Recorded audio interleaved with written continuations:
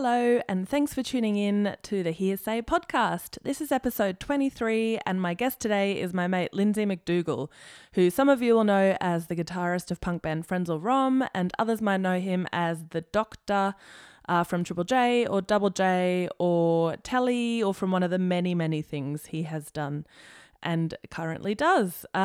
We talked a lot about our love for rescuing greyhounds, and although a lot of our chat is wholesome like that, I do need to give you a language warning as we drop the C-bomb a few times, so if you're not into that kind of thing, maybe give this one a miss. I also have to admit, we talked about Johnny Farnham's Whispering Jack tour, which I thought I went to when I first moved to Australia, but I actually went to the tour after that. And a quick fact check, the lead singer of the Southern Sons is Jack Jones. That will make sense to you later. Lindsay's strange show story is illustrated by his friend Leslie Rice, which is super exciting. Leslie is a 2-time Archibald Prize finalist, an incredible tattooist, and I'm so happy he's agreed to do this. You can check out more of his work on Instagram at art.intimidating.life. Do it, you won't regret it.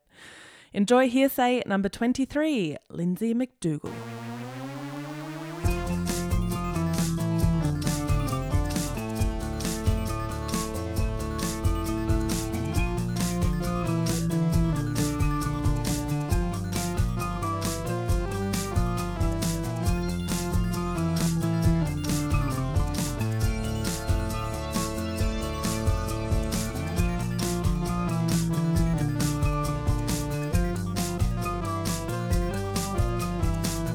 Hey mate, how's Hello. it going? Hey Saya, how you doing? I'm great. How are It's you? very funny talking to you with this large pop filter around your face. It's like you're trying to hide. I feel like that guy from Home Improvement. Yes. You can only see you're my eyes. identical to that. Almost identical.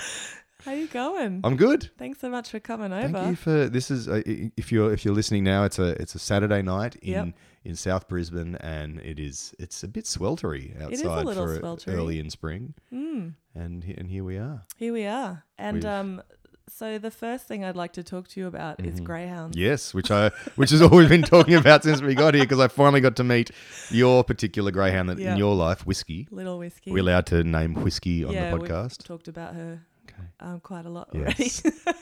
Well, Whiskey is excellent. She is excellent. She did a very cute pose for you immediately. Which I immediately texted to my wife. Did you get a response? Yes, there's the standard, lots of hyperbolic, repeated consonants on the or whatever. Jen and I, my wife and I, have fostered 5 greyhounds, one at a time, not simultaneously. And a dingo. Which is an excellent thing to add. And so what made you, I remember, it's the last time I spoke to you about greyhounds, you were saying with your lifestyle, you kind of want to help out for a little while. You can't really commit to having a dog all the time because you both travel and everything. And it just made much more sense. And like from a completely selfish point of view, it's so easy because you get the dog, you get to have all its love, and then it goes away. And so if you can't keep the dog for any reason, like you have to go on holiday, you let them know, and they'll either move it to a different foster house or try and get it adopted, obviously. Perfect. But also they pay for everything, so it's also good when you haven't got a job, which is great. They pay for all the food and all the vet stuff. Do they? But there is, I guess we go through a Greyhound adoption program in New South Wales, That's where we got Whiskey from Greyhound Adoption Program in Queensland, which is different from Greyhounds as Pets, which has exactly the same acronym in New South Wales, but is run by the greyhound racing industry. And it's a little sneaky thing they do. That is so if you click the wrong one, Greyhound gap.com instead of gap.org or something like that, you'll get the sneaky industry run one, the PR arm of the greyhound racing industry, rather than the actual volunteers who want to help dogs. That's a trick. That is a Good little trick. When we picked up Whiskey, and we hadn't picked her yet, we went there to pick a dog. We accidentally stopped at this place because Gap in Queensland is kind of difficult to find on the map. And we accidentally drove up to a place that was like an actual greyhound breeding place for racing dogs. And we walked in there and we're like, hello. And there were all like racing tracks around the place. And we're like, this feels really weird. And then, we were like, let's get the fuck out of here. I think this feels wrong. Before they came up and said, how much do you want to put on this doggy? Oh my God, it was awful. And then, as soon as you find the right place, you feel the love. Yeah. It's such a weird thing because I think that maybe the greyhound adoption people, they don't want to badmouth the industry too much, at least not in public, because they have to keep up a bit of a relationship with the greyhound industry because they take the greyhounds. Yes. The industry don't like. I mean, you hear horrible stories of people who rather shoot their greyhounds than or hit them give with up. a hammer and stuff. Well, yeah, kill them awful. rather than lose their investment. Yes. Because they think giving their dog to a greyhound rehoming place is giving up the investment that they made as opposed to letting a living thing live longer. So you hear horrible stories, but we sort of try and take that hard line with these people, and they're just like, oh well, we're all doing our best, and these beautiful volunteers who are just trying to keep a nice face on everything, I know, and they all have like 8 greyhounds each. It's the combi, the van that is it Diane, or it's been a while since we Diane's, I think, the woman that runs the office. I can't remember the name of the woman who drives the dogs around, but there's always so many greyhounds in the back, and they're just everywhere, and it's and we would go up to St Ives where they would do some training stuff when we had a sick greyhound, and all these other greyhounds were hanging around. It's been a while since, because we've been away for a while. We haven't really had a dog of our own for about 5 months now, and it's fun to see dogs again. Yeah, well, you can always hang out with mine. With Whiskey, I don't know. She's have a little a whiskey with tonight. Whiskey. Mm-hmm. Yeah, she's had a big day. So speaking of not having a dog for a while, you've been on a massive road trip. Yes. Tell me about that. Tell me where you've been. I went with my wife. We decided when we got married, we thought we'd move to Wollongong and get a place because it's cheaper than Sydney, and then we soon realised that everyone in Sydney was doing that, and so we can't afford to buy a place in Wollongong either. So we thought, stuff it, let's take the money we saved up to maybe put a house deposit on and just go around Australia. Perfect. And go everywhere instead of just one place. Yeah. And so we did. We left in April and started by driving south from Wollongong down to some beautiful places along the coast, and then we went inland a bit to a friend's wedding in Jindabyne, and then we went through the Victorian snowy mountains, and we're staying in a tent that's on top of a trailer. So a rooftop tent on top of a trailer that we're pulling in Jen's Subaru Outback, which surprisingly isn't quite made for the Outback. It's called an Outback, but they'd prefer, I think the car isn't really made. Well, you can't put much weight on it, so you can pull a trailer really easily because it's got like diesel power and stuff, but you can't really put stuff on top of it. So we were going to put a rooftop tent on it, and we couldn't. Anyway, was that like suspension or something? It's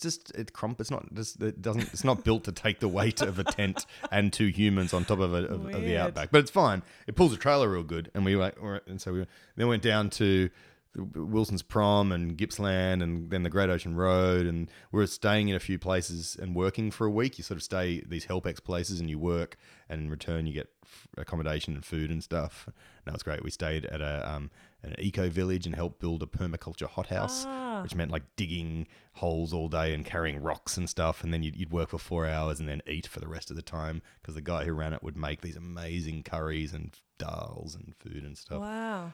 And then we went up. Then we went from there through to the Mount Gambier in South Australia, and through the Barossa to Coober Pedy. Then right up the middle to Darwin, and stayed there for a month and did a bunch of stuff. Played a few gigs with various people, and then went across to Queensland, pretty much to Cairns, and then back down again. Wow. So it was a good 4 amazing. months. Yes. And there's a podcast. If you want to hear more about it, you can check out the McDowans 2017 podcast. I think we kind of got bored. By the time we left Darwin, we only made one more podcast. I think we got bored. But up until then, it's quite heavily detailed. You can find all the information there if you want. How many hours is it?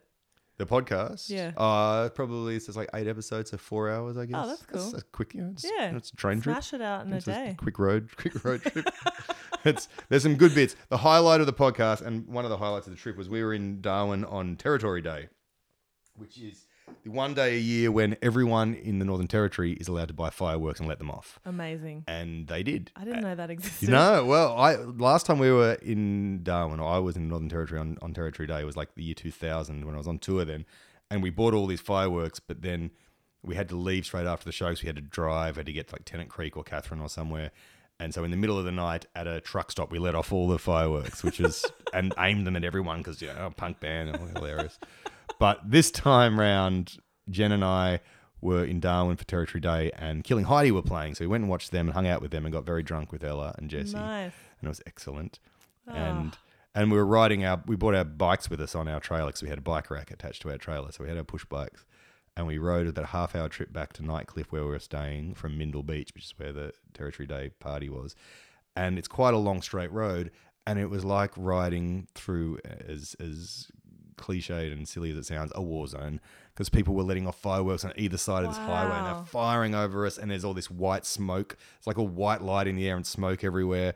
And it was a half-hour drive. We were very, very drunk. And Jen was like commentating the whole time and just recording this thing. So there's like a good 10 minutes of us like talking about the fireworks going off around our heads on the podcast. And I'm going to listen to it just for that. It's very good. Have you ever been to Europe on New Year's Eve? No.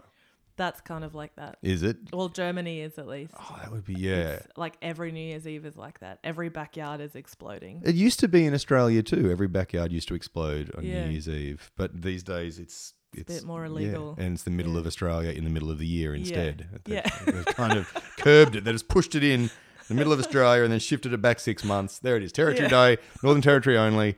And we're talking. Needs to go. And it's so unsafe, but it's excellent. Like we're talking to a friend of ours about it. You know, has anyone tried to stop it? And it's like anyone who ever tries to suggest that they might stop Territory Day gets voted out the next election. Like no one survives that suggestion. So it's safe. I think it's safe in Northern Territory. Yeah, it's good to know. So when I start these podcasts, I try and think of my first memory of my guest, whether that be in person or otherwise. Mm-hmm. And I think that my first memory of you is maybe a party at Angel Street. Okay, when so Sydney. So that's in Sydney. We don't have to say where in Sydney. It's all right. No one lives there anymore. It's Newtown, 14 Angel Street. Jason used to publicise that address on our radio That's show. Right. It's gone. It's now just some silly generic Newtown house, like everything in Newtown is. Yeah, because I think I was there with Sekiden. We're on tour with Peabody, and we went back to that house. Of course, And because Bruno and Ben from Peabody lived there. That's right. And then you guys came home and everyone was very drunk and it was very funny.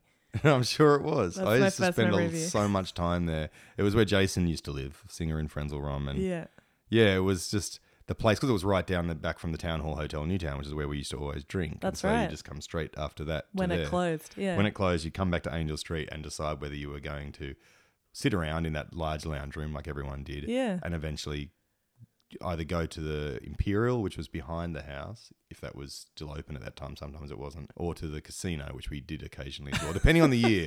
When Jason stopped partying quite as hard in like the year 2000 or the end of the year 1999, we stopped doing that. We used to still spend a lot of time sitting around at Jason's house. It's terrible place. That's a good memory though. I remember it being really fun. It was very fun. It was like, so the guys from Peabody lived there. Craig New lived there, who's like a wonderful merch seller person. Members of the Devoted Few lived there on and off. There was lots of just carnies. Yeah. It was, Lots of musos.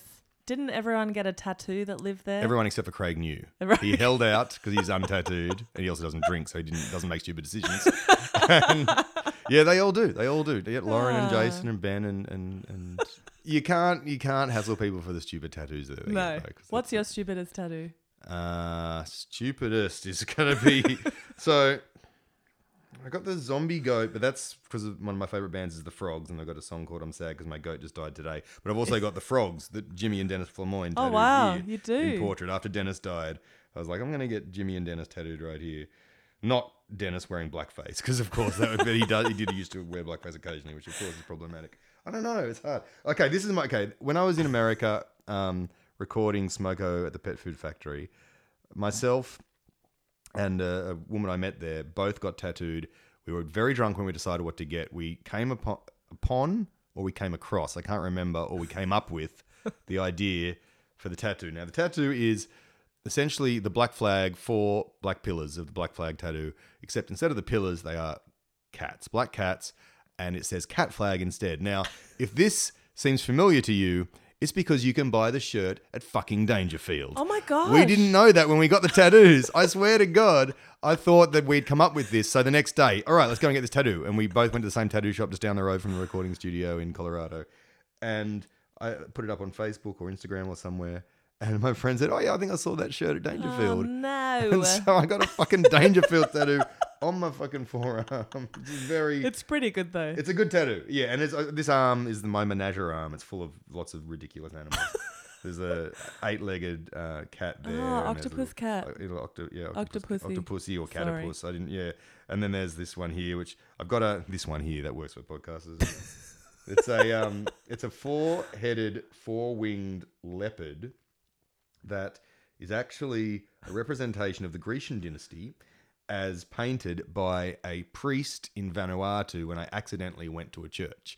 When I accidentally went to go, I saw a cafe that had vegetarian food written on some sort of, this is pre-iPhone, so it would have been some sort of Nokia phone that I had. Yeah. And I rode a push bike right around this island, found the place, and it was a Sunday and it was a church service.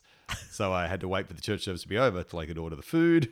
So I sat down and this priest had painted these amazing like vistas, like big pieces of art representing various parts of the Bible. And they were just, they were everywhere. And I was like, dude, can I take a photo of that and get it tattooed? And he was cool with it. Wow. And then what is it? it's the Grecian dynasty, which there's some, I don't know where it is in the Bible, but the Grecian dynasty was described as a 4-headed, 4-winged leopard. I guess because there's 4 aspects of the Grecian dynasty or something. Right. I don't know. No idea. Anyway, it looks fucking cool. It does look fucking cool. And that is essentially exactly the tattoo, exactly the painting this guy had done. Wow.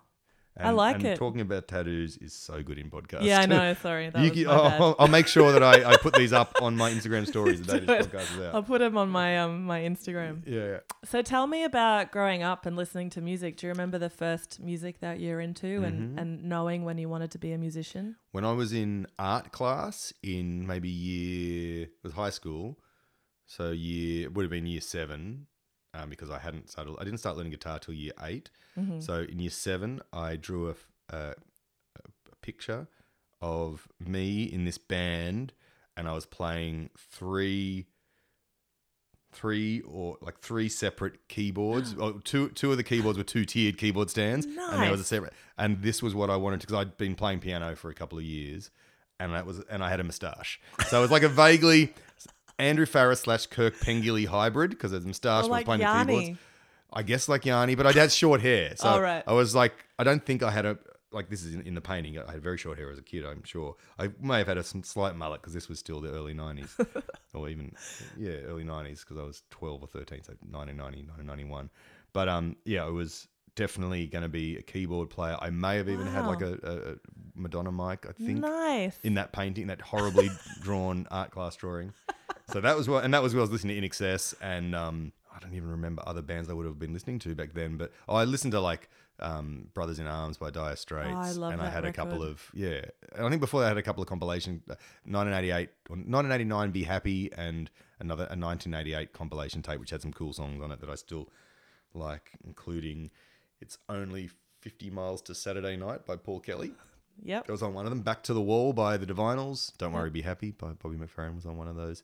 And then a few other songs that I remember. And that was like my first introduction to music, was those things. And you wanted to be a keyboard player with multi. Also because of David Hirschfelder, who played with John Farnham back then. And I was watching the Whispering Jack live video. I think I went to that tour live. You went? Yeah. How young would you have been? I That's was ridiculous. I was just living in Australia. Wow. So I would have been like... Welcome to Australia. 7 or 8. Here is our most prized possession. Go and watch him sing. Yeah, because my parents were really into him. That's awesome. And then I went to a few tours. We went to the one where it was like him and Southern Sons. So yeah, because the guy from Southern Sons was singing a lot in back. What's that guy's name? Jack Johnson. Jack Johnson. Jack Johnson? No. That's weird. Jack. Could be. Jack. Could be. Anyway. John Jackson? No, yeah. yeah. Hard in Danger. And he has a very John Farnham voice as well. Yeah. I think he was the one that did the John Farnham voice in Five of the Best by the D Generation. The Five of the Best by the D Generation was like in the early 90s or late 80s. They did these fake shock jock, Triple M style little songs where they had 5 different artists parodied, including the Divinals and James Rain. And there was a mumbler. And then there was a guy who looked like John Farnham, and they did a parody of a John Farnham song, and the only line I can remember is, "And if anybody tries to call me Johnny, I'll kick his fucking teeth in," and it sounded like John Farnham, and it was that guy from Southern Sons who Jack Johnson, who did the voice, and that's my Jack Johnson from Southern Sun story. That's the only one I have. I love it. Yeah. So did you get guitar lessons? I away? started learning in year 8. There was like a term of where you get taught guitar, and so you did it for one term, so for like 3 months or whatever, or some part of 3 months. And after that, Mrs. Kelly, who was the music teacher, sort of asked everyone, all right, so put your names down for what you want to continue learning for the rest of the year. You've got 3 terms left, and piano or guitar. And she sort of went around the room, and people were saying, she got to me, she didn't ask. She goes, Lindsay, you go back to piano, that's fine. And I got really upset. Yeah. And I was like, no, I want to learn guitar, which I don't think I really did. But because she decided to not give me a choice, I got all like uppity about it. Yeah. And it was, I have told that story. I actually did a Women of Letters about it's a letter. Marie Carty does this thing called Women of Letters, where people write letters to various ideas, and I had to write a letter to the woman who changed my life. And in the end, it was Mrs. Kelly, because she denied me that choice. That I was like, no, I want to play guitar. And so from then on, I actually went and I got some lessons off Mrs. McClintock, the English teacher. But then was she any good? She was good. Yeah, she was good, like playing folky stuff. She Yeah. looked a bit like John Lennon from memory, or at least we thought Hot. she did, but we didn't actually know what. Yeah, she was quite hot. She used to buy my brother's ciggies too, so she was rad. Hello, Ms. McClintock. And she was a good English teacher. Me and Russell Wilder did the parrot sketch for Monty Python, and she goes, "Oh my God, you are the first people I have ever heard who have managed to make the parrot sketch not funny." Well done. She was brutal. It was excellent. It was so good. But yeah, so she taught me guitar for a bit, but then I asked her to teach me how to play Sweet Child of Mine, even though this was 1992 or whatever, so 5 years too late. But she taught me it wrong, and I knew it was wrong, and I could hear that it was wrong, and I was like, no, that's not right. And then I started realizing that I could just work it out myself. Yeah. And started just listening to music and just working stuff out. Because if you learn piano, you have a very good visual idea of why music sounds like it is. That's like it's right. grouped into these octaves and all that sort of stuff. And so I could see stuff in my head and go, I know how that works. I can hear those intervals and work out what they are. I can see them in my head, so I can play them on the guitar. Yeah. I can easily translate it from there to there. I had that same experience, but I'm not very good at the guitar. But I definitely think it's good to start with the piano. Yeah. People ask these days, and I want to get my son on guitar, so just teach him piano theory. Yeah. Just like, I never learnt much piano. Like, I just learnt I got up to chords, I think, a couple of times, like just basic chords, and then just stopped getting taught. But just knowing why, knowing why shit happens is so much better than knowing how to make it happen, I reckon. Yeah. Like, what is a fifth? It's good to know, and it's easy to see on the piano. And why, like, so if you can hear something, okay, I can hear that sounds like that. I know what it is, like, the sweet sounds of a major or sour of a minor or whatever, or the perfect fifth, or like, you can just knowing how, like, what it is that makes it sound like that, then you can hear things in your head so much easier. And it works for working out how to play songs, but also for writing songs, because you can hear in your head an idea and play it with your hands quicker, I reckon. Definitely. Yeah. So what was your first band? Oh, it would have been, there was a band, I played at a couple of like Miranda Fair school holidays things, but it was one of those things where we got the band together and none of us could play. I think I could play a little bit and wrote a couple of horrible songs. You were just playing Sweet Child of Mine? No, I think I was playing keyboards at one of them, but it was really just like the chords, like I think I remember like, no. Like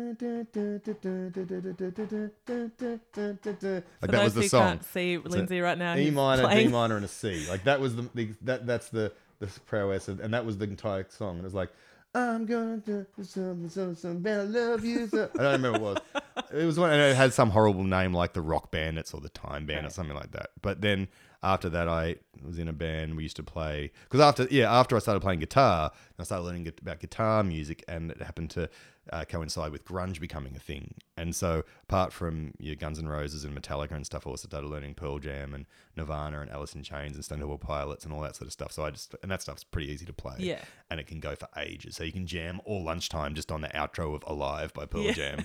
And you can just do it for ages, even though no one could really do guitar solos then. But so yeah, I used to play that sort of stuff. But no one was very good, and no one was very good at rehearsing, and no one was very good at identifying when other people in the band couldn't play. Like there was always good drummers at school. I think there's always a couple of good drummers at school, and you find that guy, whether it was David Virgilio or Brett Collinet were the two good drummers at my two schools. And you're just always with them because you need a good drummer. And you can get through, a lunchtime of playing in the music room as long as there's one good drummer. Yeah. But then you don't notice that the bass player who says he can play like Primus just kind of looks like he can play like Primus. And he can go like, he can do the thing that looks like he's finger tapping. But if you actually listen, he's not. He's just watched the video clip and managed to do that really well. And I think there was a bit of that. And there was a really good metal band at my first, I had to change high schools halfway through because my first high school only went to year 10. And there was a good metal band that played at that end of year thing, and they were like the Scary Boys. They were like the tough metal kids, and I was like the music nerd, but they played like Metallica stuff, and it was good. So were you a bit of a nerdy kid? Yeah. Oh, I was the worst. I was so like it was. I got beaten up occasionally, but there wasn't too much violence at my school. Also, being that you could play music and could play Metallica songs, it would help. Like, there was a couple of... I got beaten up where I used to live. There was some kids down the street that used to beat me up for... They used to, like, say your 9 times tables and then bash me every time I said one. I was just like, 9 times 1 is... Yeah. But then being able to play music helped a lot. And it's just one of those... Everyone knows it. You can just distract people with being able to play the song that they like. And it's... Whether it's, that obvious grunge stuff. I remember being able to play, like Smashing Pumpkins stuff helped at one point. It's just so weird though, because like it doesn't, it just shows you how stupid bullies are. I don't know. I know. And I got bullied in high school too. I remember like later on when I started my first band, Sekiden, people were like, oh, she's in a band now. Like, I think it really helped in a weird way. You were in Sekiden when you were 16. Yeah. That's good. Like, that's, yeah. It wasn't cool, though. Like, I didn't feel cool. I still felt pretty uncool. Yeah, I mean, the people who resisted bashing you up because you were in Sekiden probably never actually listened to Sekiden, but the fact you were in a band, you were doing something that is from outside the school is probably something cool. Yeah. Yeah, I didn't have any... I was not in any band. Did anything besides played out the front of Engadine Library on some weird, like, some sort of fete or whatever in Engadine where I grew up. But no, Where did you grow up? In Engadine, which is in the Sutherland Shire, which is in the bit where the Cronulla riots happened. Yes, so where all the racists live. It's a nice area of the world. It's not really. Well, I mean, there are lovely people who live there too, but it's just a very white and insular part of the world. We lived in the westy bit, so not near Cronulla, not near the beach, still about half an hour away from the beach. And so it was like kind of worse in some ways, but also on a major highway. So it's easy to get down to Wollongong, easy to get into the city. So did you feel that urge to want to get out of your town? Or did you feel comfortable in it? I got lucky that I met some people when I started going to St. Pat's in Sutherland, which is the second high school I went to, that had like one of them, this English guy who was right into music. He had NME front covers pasted all over his walls. Like that was his entire wall and ceiling. So he introduced me to a lot of British music. And so we used to go into town, like we'd jig school and go into Red Eye Records or Waterfront or whatever, and pretend to be cool and all that sort of thing. So that was when I hadn't really been to the city that much before that. Like I think my parents were quite busy and stuff, so I didn't have much time to do many things like that. I was very involved in the local area. My parents quite religious, so we went to the family group things, and we're involved in the musical society. So we're in local musical society plays and musicals and things, but not doing much stuff outside. So I didn't really think about it, I don't think. And then obviously when you start going outside and start seeing that there's gigs on and there's other things and there's a city and there's like a place where you can eat at one McDonald's and then walk 50 meters and there's another one, that sort of thing, and go to a record shop in between. All those exciting city things. And there's so many girls. So many girls, and they care so little about you. So little about you. Well, no, I don't think I cared about that because I didn't have that thing that I'd become vaguely used to, which is having a little bit of because I could play guitar at school. I had a little bit of a profile at school because I could play guitar. In the city, no one cared. Yeah. So I didn't care. That wasn't like it's I'm sort of the person that would seek the path of least resistance. Yeah. So I prefer to make friends at school where people knew me because I could play guitar, rather than try and go, hey, I'm this guy that's just got off the train in my school uniform. I can play guitar, just like that. Those 4 homeless buskers outside all those McDonald's within 50 metres. That's a very strange way of conversationing we've got to. But yeah, it's... So yes. At what point did you start sort of playing in bands that you were about. into? Yeah, it was only when I joined Frenzal Rhomb, which happened after I left school. So I left in 1995, at the end of 95, finished year 12, and I had got into Sydney University with a TER tertiary entrance rank of 65.4, which was a lot less than I between year 10 and year 12, I started being really shit at school because I started caring less. Yeah. There was a bit of marijuana and I drank a little bit, but nothing particularly, whatever. I just got bored of it, whatever. Yeah. And so, but I was just doing an arts degree, and then I found out that Frenzal, who I'd been seeing a lot, I've been watching them a lot, especially since I turned 18, needed a new guitarist. I was on a harbour cruise and found out that Ben was leaving, and then I listened, some radio station mentioned that they were taking auditions, and so I called the manager and sent them an audition tape, a demo tape that I'd made, fully old school, with using playing say pressing play on a NoFX song with one tape recorder, pressing record with another tape recorder, and playing guitar over the top, along to the NoFX song, to the Meanies song, to the Frenzal Rhomb song, and I think I even may have written my own song at some point, which I'd love to hear. I would love to hear that. I can almost remember that there was like an A, G, and then the D/F sharp in it, like dun dun dun dun dun dun dun dun dun dun dun dun dun dun. But that's all I can remember about that song, which I wrote in 1996. So it's fair enough that that's all I can remember about it. And then so getting in the band then after auditioning and stuff was like the first time.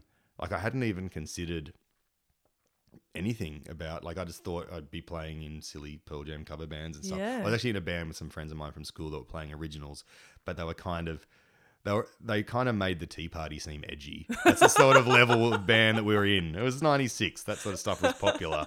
Sort of quasi Doors rubbish. Yeah, that was the worst. There was a live cover of the band live in that song, in that band. It was terrible. But they were lovely people and it was fun to play with good, competent musicians, which I wasn't used to. They were like fucking great drummer, great bass player, great guitarist. And I was playing a bit of keyboards and guitar. That's quite funny. But so what was the process of getting your audition and stuff with Frenzal? I had to meet them at the Town Hall Hotel, at the Town Hall in Newtown, which I discovered wasn't a town hall. It was a pub. I discovered that day. I didn't know. I was like, I'm at the hub. Is this the town hall? Like this Newtown Town Hall? Oh, there's a pub across the road. Thank you.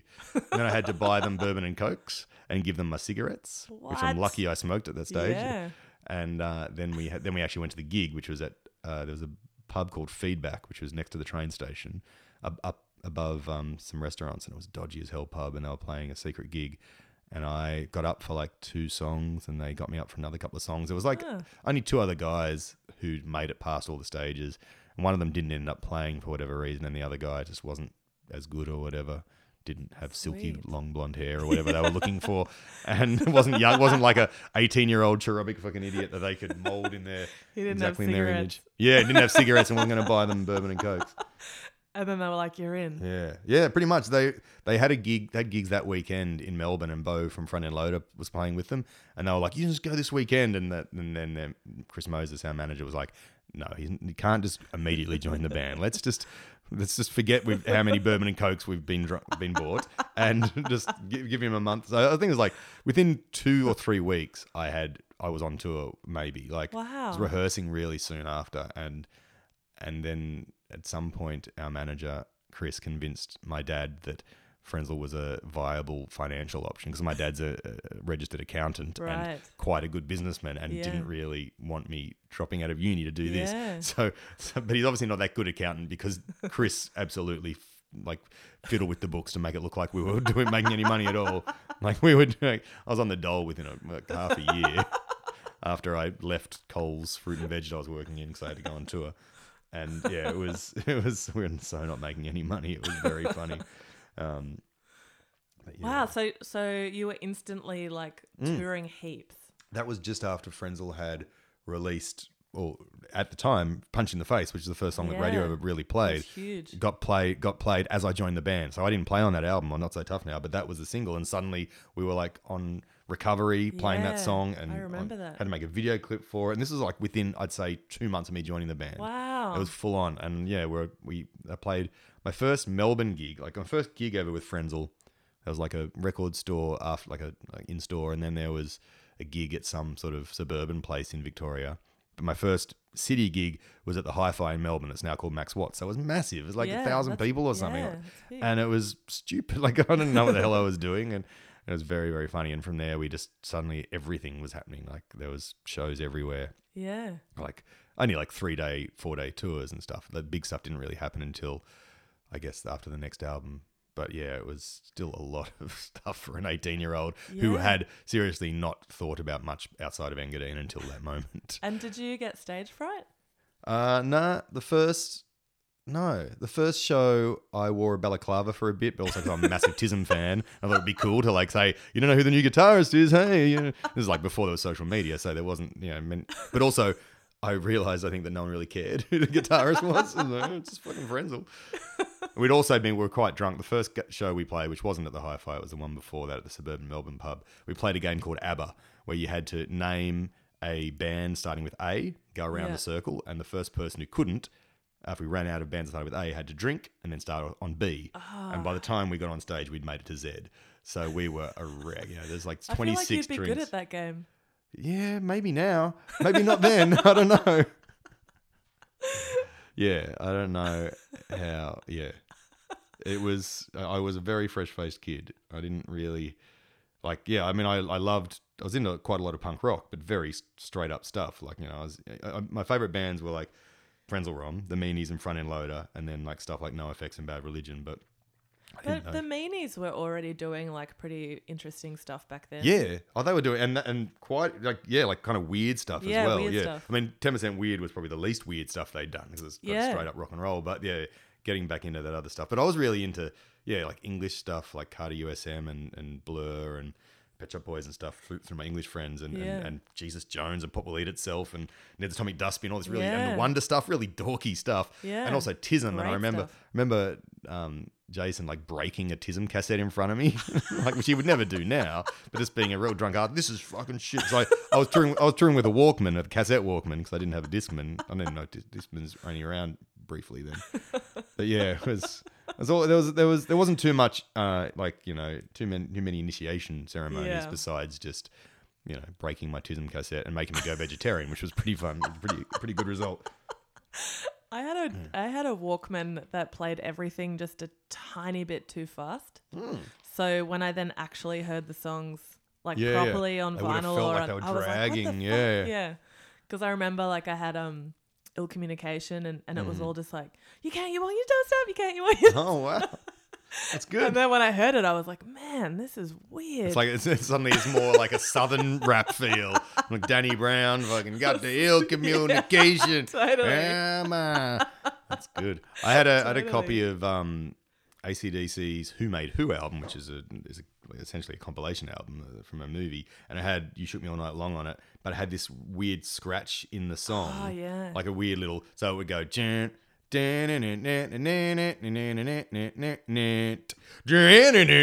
and till fairly late in my musical history, I thought that's how the second half of the intro riff had this cool little slide up, like and it kind of sounded like in my head it still sounds cool. Right. So it's That's weird. I once made a mixtape for myself that had Easy by Faith No More on it. Mm-hmm. And you know that bit where he goes, ew. Yeah, before the solo. It stopped just before that. And so whenever I hear that song now, I get really anxious before that bit because I think it's going to cut out and I'm not going to get the payoff. There would be so many things. It wouldn't happen so much these days because every song's perfect these days. Yeah. And, these are like past problems. Mm-hmm. Things that you would definitely cassettes going slow is something I remember quite a lot of when they would run out of batteries, and that whole rumor that Rick Astley was just Kylie Minogue slowed down. I remember that when I was growing up because they're both Stockake and Waterman. That's right. But yeah, I remember like that was, and you could like put your finger because everyone had a cassette player, or you could rip the front off, and so you could just put your finger into the cogs and slow it down and do awesome things like that. That's right. Yeah, I should have just done that with my fast walk. Well, once you knew you had to. Or just only put in like bad batteries. Yes. Yeah, you had to temper the speed with the bad batteries. It's like, doing a line of meth but then taking a Valium, that's the audio equivalent of that. I got the communication. Oh, yeah, I saw an episode of 30 Rock last night, and the two surviving Beastie Boys are on it. It's just amazing. Really? It's the episode where they do a charity song for Mr. Donaghy's dad's kidney, and there's two. I've not seen that. Yeah, it's like amazing. It's like I didn't know they did anything Beastie Boys related at all. So tell me about how you got on the radio. You've probably told this story a few times. So many times. But just in like 30 seconds. 30 seconds, because I don't tell any story in 30 seconds.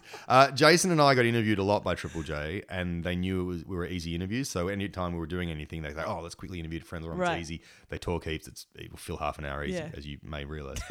And then they just slowly started getting us on the other side of the microphone. We did a super request when Rosie was away, and then they did a couple of overnights and a couple of sort of little guest spots and things.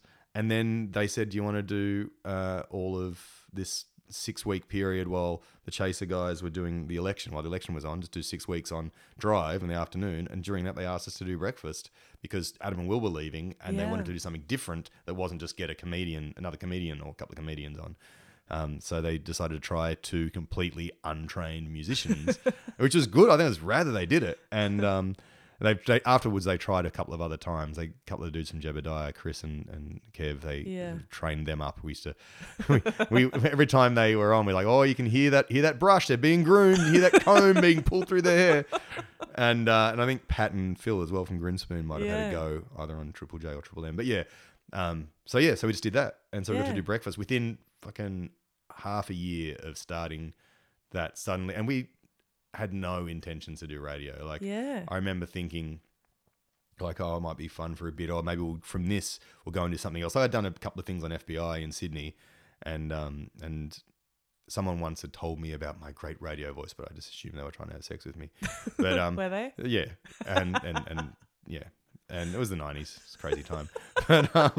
But yeah, so so that it happened, and it was one of those things that once again, we did not think this was going to happen, and suddenly we're doing radio. Like I've had one of those lives where it's horrible. Like apart from my straight up white male straight privilege, middle class privilege, I've also haven't had to try for much. Like got in this band after leaving school, then got in radio just because they needed something different, and then did that for 10 years. And now, amazing. Yeah, you're so lucky. It's just a weird thing of just being in the right place at the right time and not having to. I mean, obviously trying hard once you get the thing, but not having to.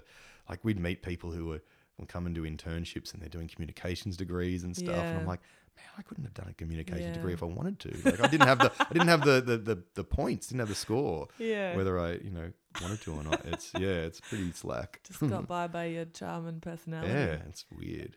But then there's a lot to be said for 10 years of experience being a drunk idiot in a band in terms of life experience, and also being in a band that kind of does think a little bit more than your standard rock and roll band. Don't. But did you also find that, like, I suppose the reputation that you guys got was that you didn't give a shit about like who you embarrassed or who you said bad stuff about? You had your opinions and you stuck to those. There's a couple of different ways that people think of Frenzal Rhomb, and people do think, you guys don't give a shit, do you? I was like, we kind of do give a shit. Like we care quite a lot about certain things, but we don't give a shit about how we come across while communicating that. Like, or at least myself especially, like I don't really care.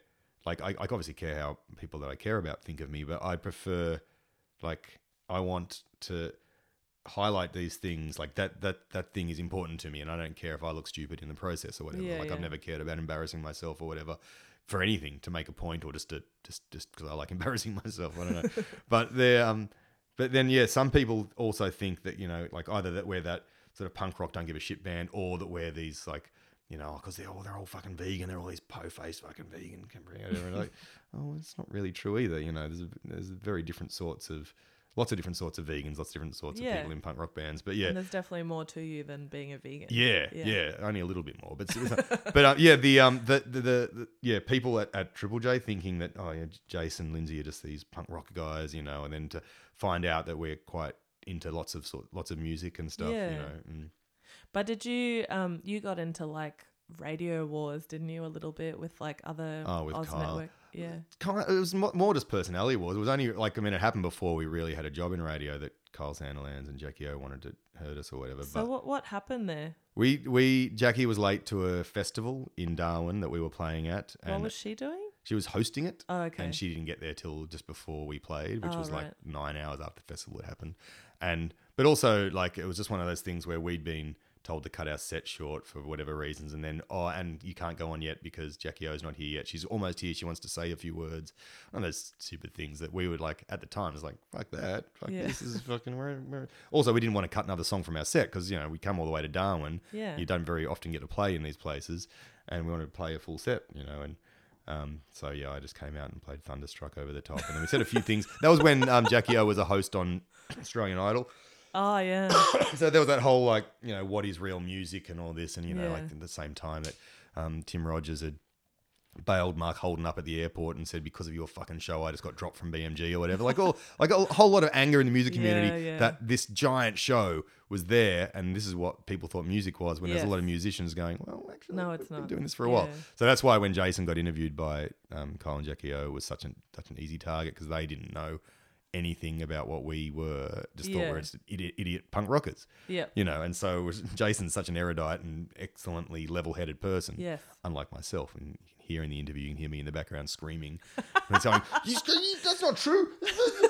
So Jason's like, Kyle, this is not, you can't just threaten us because, So it was quite funny. And then there was, all those threats of being banned from radio and all that silly stuff. And it just made them look ridiculous and got us all on Media Watch, which was great. Yeah. But so they tried to ban your music. Yeah, but they'd never played us. And was it Triple M? No, Today FM. So on the Fox network. So a slightly more poppy version. But then the people at Triple M said, no, they're just two radio hosts. They didn't even have the breakfast show then. They had some Hot 30 thing. And there was some funny reactions. There's a hits and memories radio station called WSFM in Sydney. And so Triple M said, no, Kyle and Jackie O don't speak for us. We'll play you if we play you, whatever. And WSFM said, well, no, we can't play. We won't play Frenzal Rhomb either because they're not 30. Their music hasn't been around for 30 plus years yet. They were like just taking the piss going, well, of course we wouldn't. They're not a classic hits band. But the whole thing was ridiculous. It was just it's just, people marking their territory and trying to act tough and also generate controversy because that's what they're fucking good at. Sure. But and you got some sweet media. We had great. Yeah, it was. And that video, the video, it's on YouTube, but the audio is hilarious.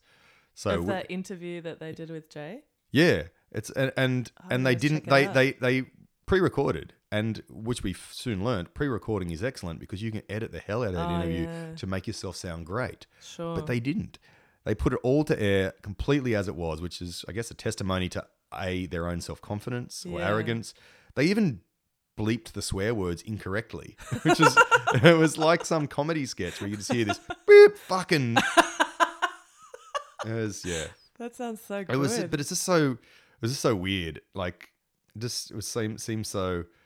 Such a weird target to target us. Like, I don't believe for a second that Kyle gives a fuck about Jackie O and that she was offended that we, interrupted her and made her upset when she wanted to go out on stage to these people that she was 9 hours late to or whatever. It was all very. It's just strange. They were just trying to create drama or something. Yeah, I think so. Yeah, which is I can understand from a purely pragmatic radio point of view. You're away for the weekend. You got to come back on air and make some content. Yeah. Everything that happens, you think, okay, I wonder if that's content. Yeah.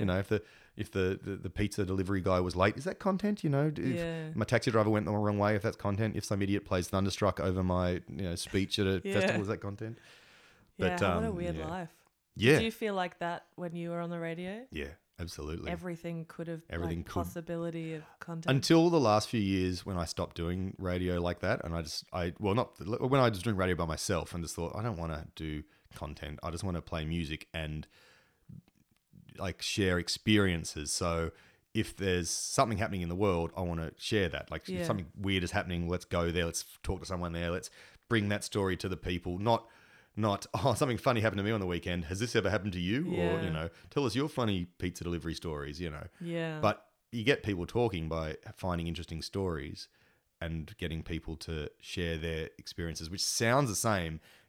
On paper, it's quite the same, but ideologically, it's very different. You're not just wanting funny stories. You want to bring people a cool thing and have them like talk about it, Yeah. And it's sort of it's like a relatable thing that's deeper than just an experience. Yeah. Like a menial sort of like pizza delivery thing. That people, and like, I know people in radio that would just make, like, I'd hear someone on radio tell a story that happened to them, and I go, no, it didn't. I know you. That didn't happen to you. You're making that shit up. Or, like, why would you do that? Like, I understand you've got to create content for your radio show, but why? Just fucking play a song. Yeah. Or just, like, things I love to do is music-based stuff. So you've got a song, and so you'd play a song, and people would, like, there was a song by Bon Iver, and it got covered by someone else, and the other song became more popular in the pop world. And so people were like, are you playing a cover of Birdie? There's this woman named Birdie, not Little Birdie, who covered Skinny Love. So and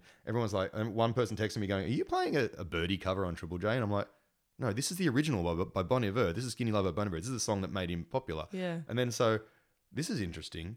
People are thinking this is the original. So how many other songs do you think are the original that are actually a cover? And this turned into this massive show where I found out that Girls Just Want to Have Fun by Cyndi Lauper was written and originally recorded by a fucking man, which is creepy as hell. It is creepy. and so I know. And so that was you can tell by the excitement in my voice. That's the sort of shit that I find exciting on the radio. That is exciting. And so many people, like, you'd find so many songs and so things like that. Yeah. And that's stuff, even though that's very nerdy and kind of trivial, but it's, that is a version of the things I used to like to do on the radio. Yeah. And from that to ridiculous stories. I remember a criminal hid in a bath once in a small town to get away from the cops, and so we went to that small town and we found that bath. That sort of thing, like those sort of fun. Yeah, exactly. Yeah. Like little. You imagine like two mic break version of a true crime podcast. That's what's fun, doing that stuff. Yeah. Or maybe 3 mic breaks, because you also had to find the bath by going to the pub. Yeah. And I think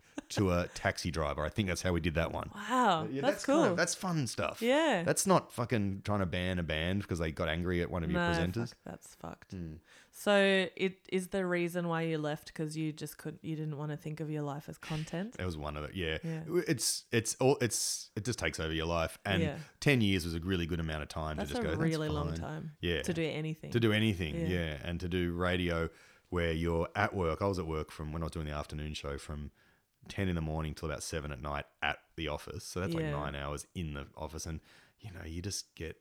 I had back problems from sitting at my desk, and it's horrible. I'm like on the radio. I shouldn't have back problems. I should be running around, throwing out icy cold cans of Coke or whatever. But it was, it's just mostly sitting at your desk, listening to music, looking for stories, watching YouTube, trying to find funny audio or whatever, and researching bands, of course, for the interviews and stuff.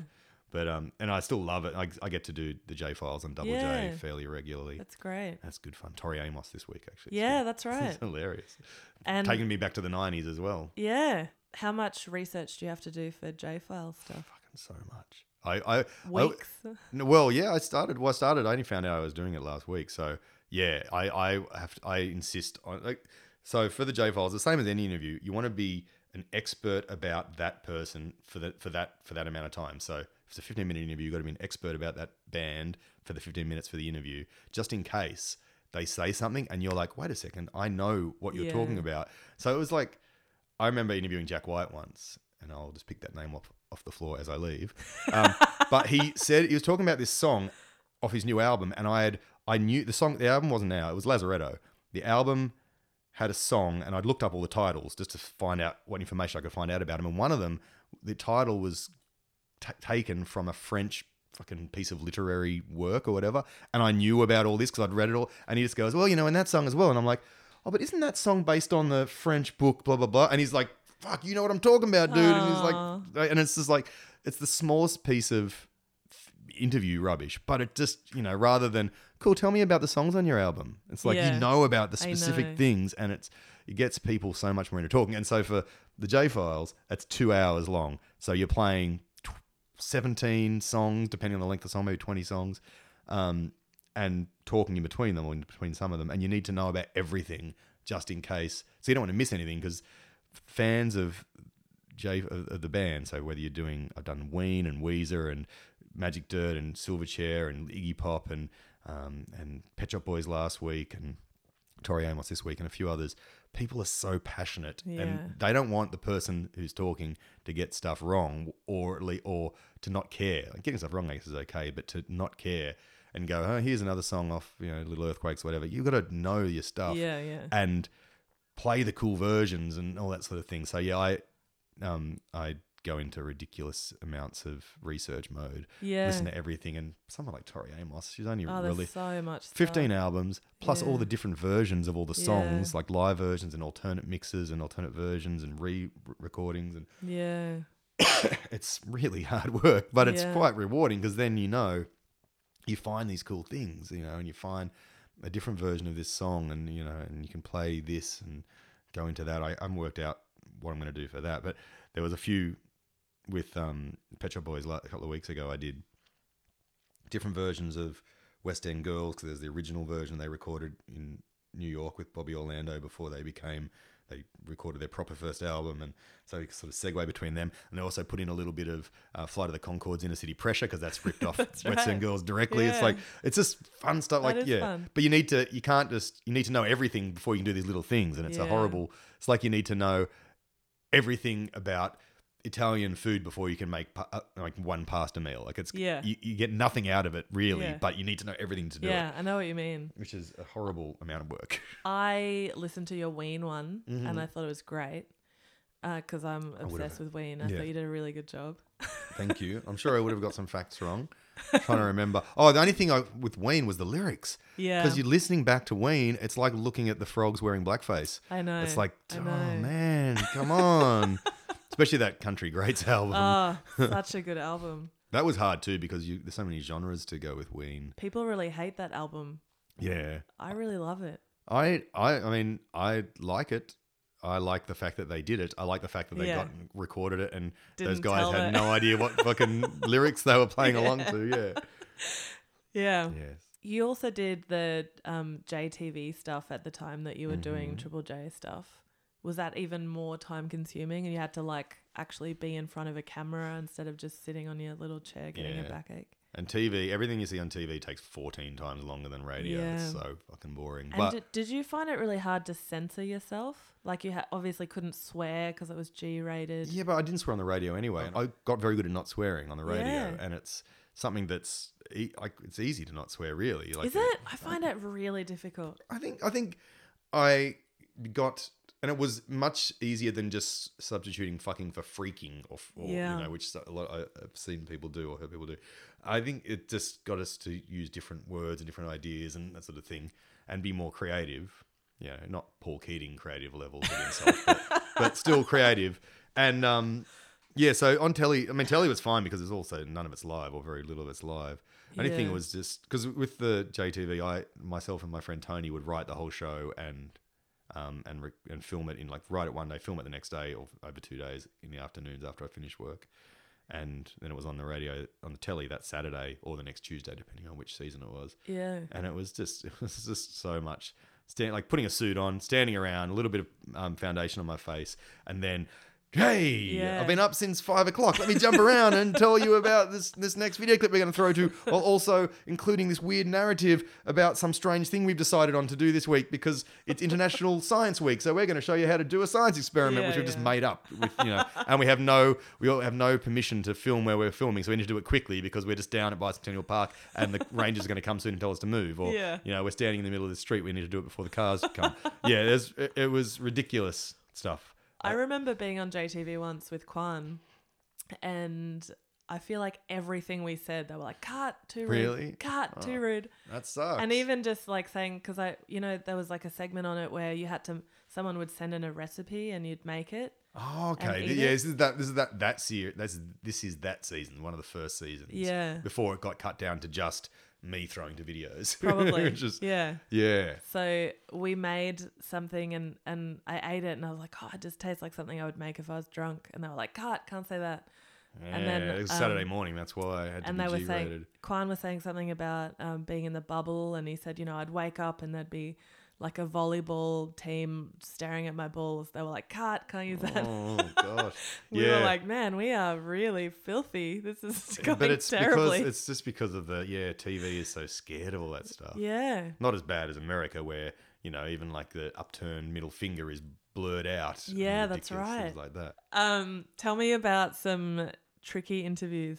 The interview that I remember, like there's interviews where people are shy and they're not. I mean, the guy from Mamie Horror was a little bit shy once we interviewed him. That's fine. And some people are quiet. And I remember there's a lot of people tell you that someone's really difficult, but what it means is that they're shit at interviewing. Yeah. I was fine when someone says, "Oh, be careful with that person. They're really difficult." What they're actually saying is, "I'm a bad interviewer. I couldn't interview them well." And all you need to do is just find a cool little thing that they want to talk about and suddenly they open up. Yeah. People like Laura Marling, who is fucking so intelligent. Yeah, and, she is. And you just need to find something to turn her brain on and it'll go amazingly. And it's just finding something that they want to talk about. And I can't think of any of the examples of people where they say, "Oh, careful to do a little interview." But the only band who I've just fucking hated the interview was Royal Blood, which coincides with how I feel about their music. but at the time, I was like, okay, that's cool, yeah, nice, yeah, you kind of sound like Band of Skulls or like that one good Queen of the Stone Age song or whatever, or Early Grinspoon, that's fine. Yeah. Oh, but it's a bass, is it? But it sounds like a guitar. Oh my God, you've blown my mind. Just get a fucking guitarist and fucking... Anyway. But but they were just the only band that I could tell didn't care. And they're only just two young kids, whatever, from England, just wanted to just get drunk, and that's fine. But Sure. I just didn't. I was like, guys, you've just sort of blown up. You should be vaguely interested in this. It was You're before they making were it being difficult. played on Triple M and stuff too. This is like Sure. the first. That was the only, and it's people frothing over those guys and saying, "It's the only band that I really just don't care about now." And they were rude to you? They just Not didn't give a real. shit? No, not rude. That like just didn't have a personality. Like Rude's great. Like Rude is great in like when I've had interviews with Josh Homme, whatever. And Oh yeah, and people, something happened with him. Yeah, didn't it? I nominated him for the Friday Fuckwit because he'd stood up Tom and Alex for an interview for 4 hours and then didn't show up, and then he didn't get the joke and called me a fuckwit and hung up. Right. That's fine. That's fine. That's good. That's good. That's interesting. And Yeah. at least he was passionate about something. Yeah. But these guys they were just boring, just nothing kids. And I was Yeah. like, man, oh. And suddenly I'm seeing their music through that prism as well. You're just like, oh, cool. Like, whatever. I remember when I've interviewed the Black Keys, and people were texting in going, "Oh man, these guys are going to town. These guys are such assholes." But I'm just like, no, this is the best. These guys are having a fucking ball being laconic, rude pricks, and it's the best. And they're taking me to task, but it's awesome because I'm kind of like, I wouldn't say they're my mates, but we've sort of hung out at gigs and stuff, Yeah. and they know they can just ride me like an idiot, and it's the best. Oh, and that's cool. Yeah, and it's like, I wish I could show you guys the smirks as they're doing this. It's the best, but it's good to be. I was at Rasheen Murphy once, who I was like interviewing and was talking about. She was wearing what I called it a hoodie, Yeah. but it was apparently a fashion item. And she goes, Okay. "Oh no, it's not a hoodie. Oh, Lindsay, it's not a hoodie."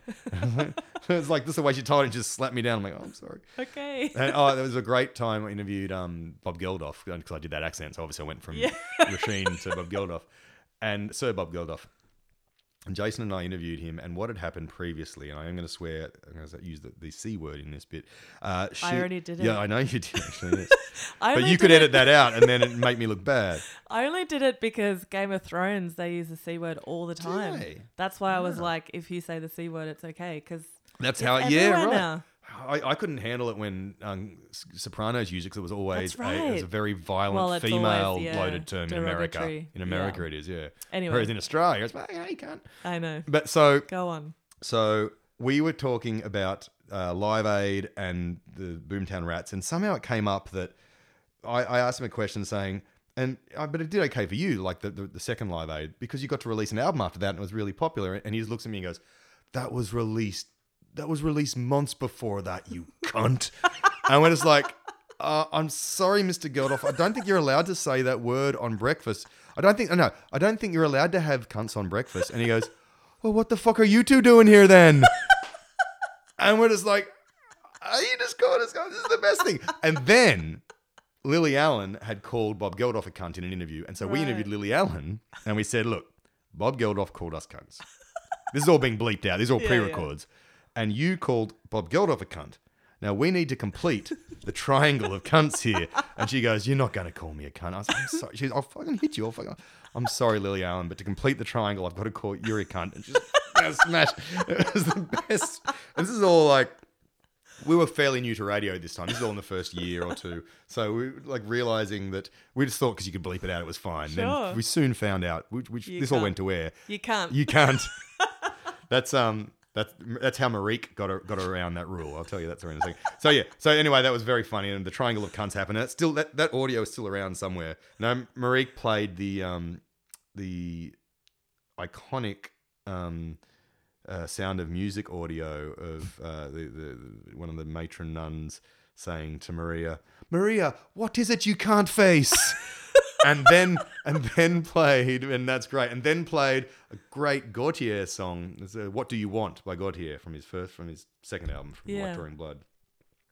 And it's like, you want to do this or something, you can't. What do you want? And it's so fucking great.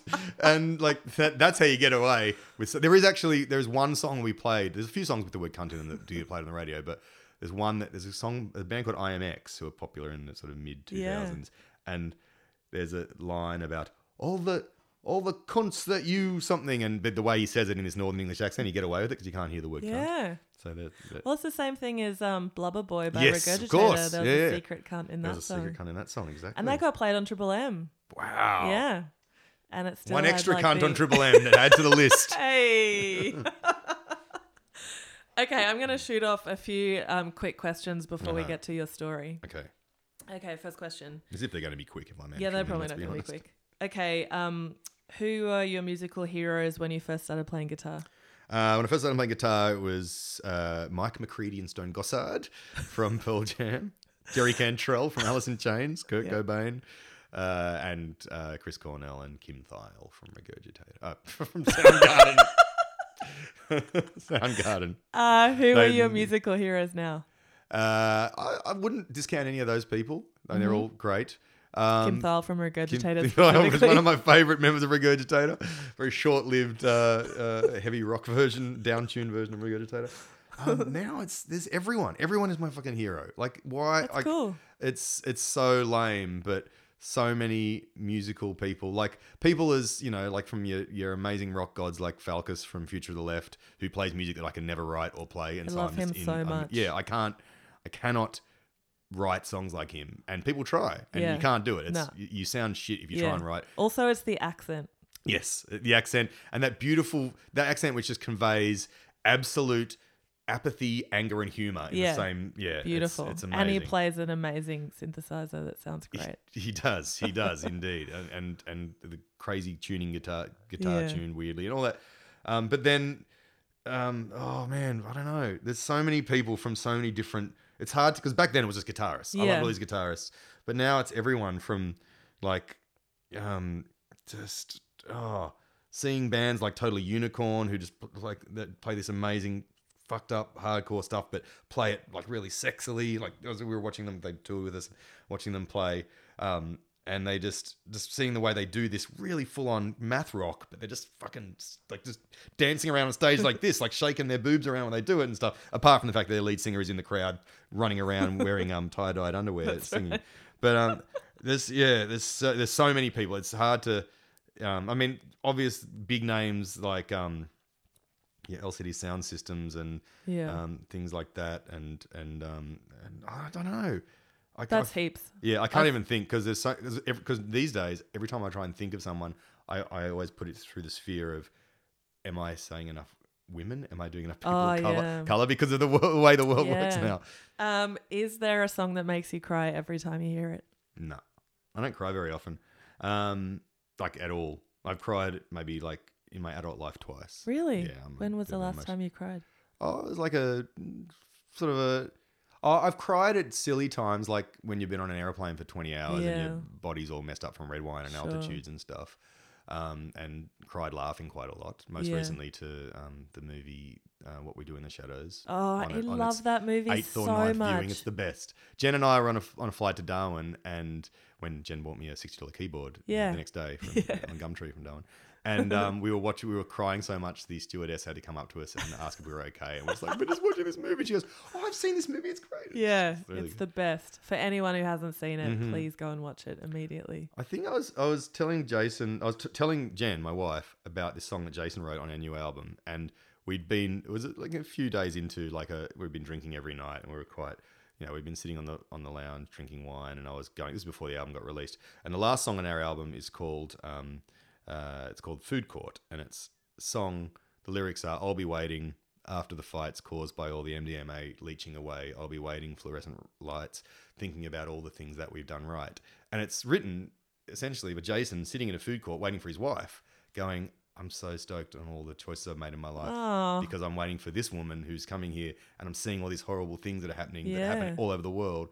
But I'm thinking about all the things I've done right, and it's fucking beautiful. that is beautiful. It's really, and I was like telling Jen, because I've written a song about Jen on the album, and we write songs about our friends and stuff. Sure. But I was just telling Jen this, and Jen's going, "Are you crying?" And I'm going, "I think a little bit, because it's really fucking beautiful." So that's probably the last time I cried. Oh, did you cry at your wedding? No, Yeah. I was too worried about the guitar solo I had to play That's during the right. ceremony. Speaking of guitar solos, do you find it difficult to jump around like an idiot and play guitar at the same time? Yes, but you just have to know when to do it and how to do it. Yeah, that's the trick. And when you put the guitar behind your head, you just make sure you're in the same position for the whole solo. Yeah. It's easy. Piece of Okay, piss. good tip. Yeah. Do you find it difficult to find vegan food in like pubs? I don't generally ask in pubs. Well, Pubs even have beer. but I mean like on tour. if Oh you're yeah, playing. no, I'm a very good. I'm a apocalypse prepper, I would say, when Oh, it comes really? to tour. So Like right- hard-ons kind of level. No, where you're because touring I with will cans? touch a surface that someone else, that a meat eater has touched. Now, right now in my Airbnb place, I have some mash with veggie sausages, mashed sweet potato, and stuff that I brought from home. Ah. That's sitting in the esky because there's no fridge in the Airbnb.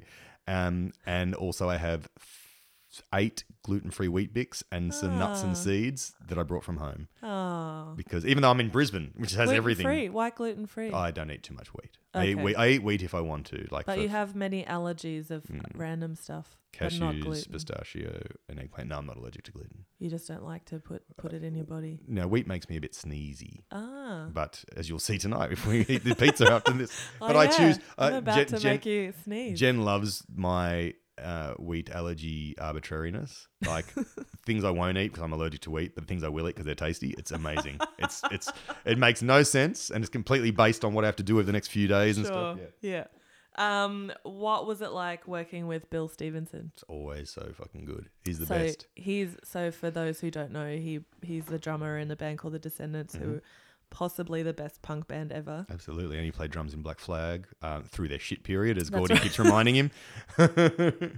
He's so good, so honest. So apart from his recording studio, which to explain how it works would take another whole podcast. It's an amazing conveyor belt of quick, like of economy, of like as in time economy, of money economy, because he gets it done quick and just makes things sound so good so quickly. Yeah. He and Jason Livermore, who is his partner, equal partner in the recording studio, and equally Yeah. as important. But he's just so honest. Like, Great. I don't know, this sounds a little, I don't know. Like, and songs that I wasn't fully vibing on maybe, and he'd just hear it and go, man, I gotta play that song again. I gotta hear that song. Man, and then you realize why he likes the song and get right into it and stuff. You hear it through his eyes. or Yeah, his ears. and Yeah. he's just such an absolute music fan and a true eccentric. And he also had a brain tumor, and That's right. It's fine now, which is good. Did you see his scar? Of course, Is it I've huge? seen most of his body, and everything about him is huge. He's wonderful, but he's also got the most beautiful singing voice, and he can play guitar like a motherfucker. He wrote God, he wrote all the best Descendants Yeah, songs, right? yeah, Except well, for I'm the One. Yeah. He wrote, and on the new album, he wrote "Without Love," Yeah. which is this great song, which goes, "Another day goes by, and we can't live like this anymore. Can't live without love," which he didn't realize when he wrote it, and then recorded it with the Descendants. Sounds very much like, "All these tears I cried, made another night. Well, baby, it ain't over till it's over." So he's completely ripped off Lenny Kravitz, the drummer and primary songwriter of one of the greatest bands in the world. Completely ripped off Lenny Kravitz, a fact which we would not let him forget, much to his despair eternally. I had to ask Simon because I'm the One is possibly one of my all-time favorite songs ever. Mm-hmm. But I don't think that Bill wrote that song. I think that Maybe was not. the That was bass player guy. Yeah, probably. Yeah, because of the bass. The bass line Yeah. was such that it's Carl. Yeah, God, it's good, that song. but also, I love that. Yeah, they're just the way they write is because it is they bring songs in separately. And Yeah. it's just, it's a very. Oh yeah, they're such a good band. Do you collaborate with Jason? We kind of Or do, do you but bring it's in your mostly own? fully formed songs. Yeah. With this album, with the last couple of albums, previously we'd sit like with the 90s albums, we'd write bits together or we'd write whole songs and we'd sit there and work lyrics out. We didn't care about lyrics back then. So we'd sit there with a bottle of whiskey and write the lyrics together. Just fucking me and Jason generally. Yeah. Like a very fully formed pictures of us sitting at like, in California writing lyrics for the songs we had to sing that the next day or he had to sing the next day. But then we sort of write songs separately now. There's a couple of songs in the new album where there's one song I'd written the music and I had these lyrics about the environment and Jason goes, "No, fuck that. I like this. I want to write it." He goes, "I want to write a song called I'm Waiting for the Postman because he's going to get me high," about buying drugs on the darknet, but that's all I've got. And he goes, "Can you put it to this song?" So I went away and with that idea and with my music, scrapped the lyrics and changed it to being about that. So that's very much a production line style of songwriting. We've got this. That fits into the chorus. Now let's make all this fit. But That sounds good. It was it's a good song. It's a good song. We played it live. You've played it live a few times in the last tour. It's very fun. Do you find it exhausting to be funny all the time? Well, no, being on, which Yeah. which I guess the funny bit is what I fall over on because it's easy. Yeah. Yeah, but like. Yeah, but then no, it depends. It depends in which company. Like on radio, occasionally it would be a bit like being on was tiring and whatever. But then sometimes, like me and Jen, just it's ridiculous how much fun we have just talking crap. And I think that's that goes with people with see Who are in love. I guess But it's like sometimes like. When we used to tour with sort of more hardcore bands and stuff, and it was so tiring having to be on with them the whole time, be like that alpha kind of personality and be on in that alpha, almost like a negative sort of humor kind of way. And at the end of the 90s, we did a lot of that, and that was tiring. I was thinking more of like when you're writing songs, all of your songs are very sort of humorous and that's the best bit. It is. It absolutely Wordplay is. and nonsense. But do you find it difficult? Like, do you wish you could just write a song like, "I want to know what love is"? That's one of the funniest songs ever written. It's going to take a little time, to start things over. Going to read between the lines in case I need it when I'm older. I love that song. It's a good song. But do you want to be more earnest? No, I mean, I think that earnest songs work with a bit of humor in them anyway. Like I've definitely written serious-ish songs, like which haven't made the albums. Like we've written 60 songs for every album that comes out, and there's a few earnest songs. And Jason writes a few, and he calls them the mopey shit. And they're on the albums there are songs. Mopey or Moby? Mopey, not Moby. No, we have never sunk that low. No, I'm sure he's fine. He's a punk rock fan. Sure. And a vegan apparently. Yeah, the mopey shit is good fun, and because you get to be earnest. There's a couple of songs on the album that I wrote which are humorous in the word. There's a song called Organ Donor, which is all about being there for your mates, but because the only time you ever get to hear your mates spill out the problems in their life is when you're drinking a lot. You're essentially donating your liver to them because you're going to fucking die from. That's a really bad analogy. But then the song about halfway through just becomes literally about donating your organs because I ran out of shit to say about my mates. But there is I don't know I don't think I care enough about being like a songwriter so much to be a serious songwriter. Like it's just more fun to write funny shit or fun stuff more than funny. Like not laugh out loud funny. I mean, I still laugh every time I hear Jason sing "Cunt Act," which I wrote, and I get him to hear when you roll a seasoned ham at a heap of tomato cans just after they've been stacked. Cunt Act. That's the best. I got to write that in a song, which then had a video clip made, which we paid Fox Trotsky to make a video clip for, which then got released and people watched it. And I was like, that's ridiculous. How do I get to do that? It's not, that's better than thinking, oh, wow, I got to write that really cool song about that really serious issue and it got made and everyone's singing along to it, which I'm sure is very heartfelt and wonderful. Sure. Rewarding in its own way. I think it'd be more tiring to write serious songs, to answer your question in a very short form. Fair enough. Okay, so this brings me to my final question, which is, tell me this is not really a question, it's more a statement.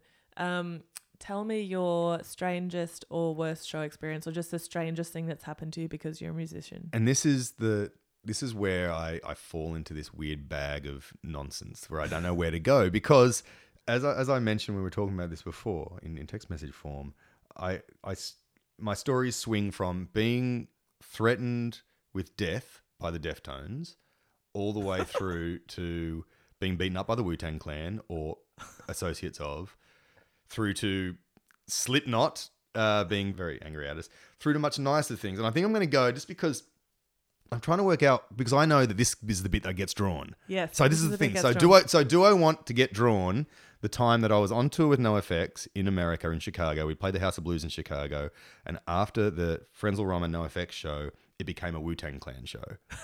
And this is like a separate gig. So Audience Leaves comes back. And we were allowed to stay to watch the Wu-Tang Clan. And my God, that was so awesome. Yeah. So exciting. I had a few drinks. I was so excited. Had a few more drinks.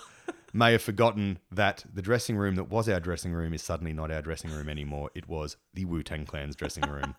And so little drunk Lindsay, 2001, maybe 2000, so I'm like 23 years old, just wanders back into his dressing room, probably looking for another bottle of tequila or whatever. And next thing he knows, he's being pushed down onto the coffee table by a bunch of people who, in my inebriated state, were either members of the Wu-Tang Clan or their associates. That's not profiling or anything. They were just tough black dudes throwing me down onto this table. And as well as drinking, I was in an enhanced, serotonally enhanced frame of mind. I was smiling at the time.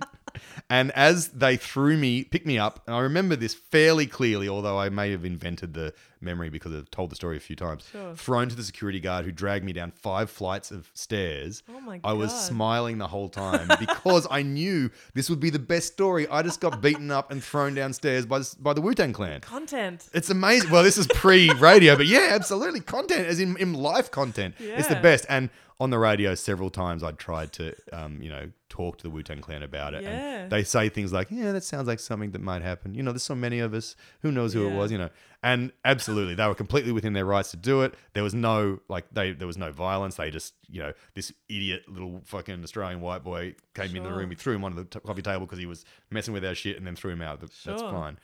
So that could be drawn. That's a pretty good story.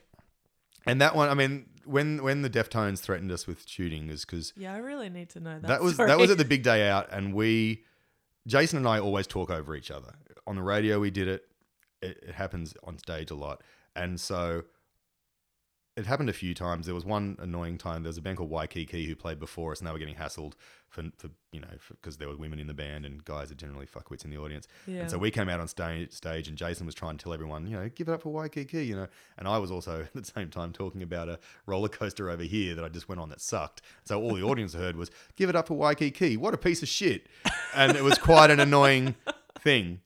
Anyway, that's not to it. On that same concert, we were explaining our new song, possibly current video that we just put out called Ball Chef, which is about the eating of Rocky Mountain oysters in America, which are buffalo testicles. Yeah. And so we're just like going, yeah, man, you know, like we were just both talking at the same time, you know, Americans love this, you know, it's Rocky, it's just balls, buffalo balls, we're eating buffalo balls. And then I'm just like, yeah, if you go backstage right now, the Deftones are chowing down on a big old plate of balls, because they were the American band who I first thought of on this tour. Sure. And apparently the Deftones heard that. Uh-oh. But they didn't know it was the guitarist. They thought it was the much more recognizable lead singer, who they then cornered after this show and said, you're using the D word for your own devices.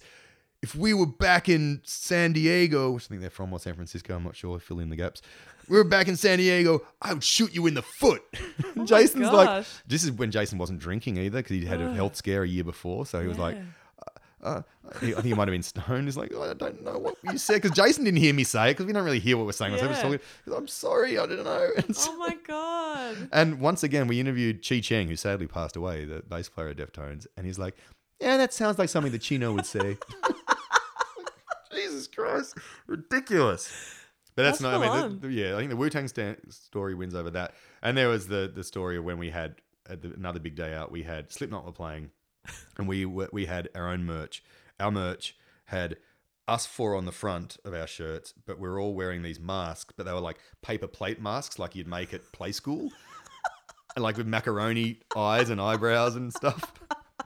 And like maybe like a drawing out of crayons and stuff, and on the back in glow in the dark text it just said shit not. And Slipknot didn't like that, and it didn't affect me, because I mean they're a good band, that's fine, whatever. But our bass player loves them, and he had to hide in the Tarago because they came looking for us at the Perth big day out. But they didn't. They just thought they couldn't see your faces. Well, they didn't know what we looked like, did they?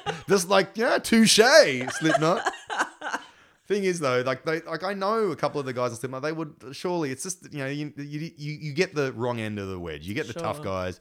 Like, as if Corey would give a fuck, he would think it's hilarious. Surely, yeah. Like, I mean, it's the same thing with all those dudes. Like Rammstein are ridiculous, they're the best. funny dudes. I had the worst experience with Rammstein. No, in that I didn't appreciate them when I had a chance to, because I was being led astray by various members of other bands who were telling me that their Wagnerian intro tape proved that they were Nazis and stuff. Oh, and Jesus. At the time, I didn't know. I'm like, I guess I won't like them then. Yeah. Tills was on fire when he walked out on stage. I should have been worshipping them. Like, we saw them in Canada a couple of months ago, and Clem, our sound guy, and I were just at the mixing desk in awe for the full hour and a half. It was the best. Yeah. Such good stage antics. And so fun and so...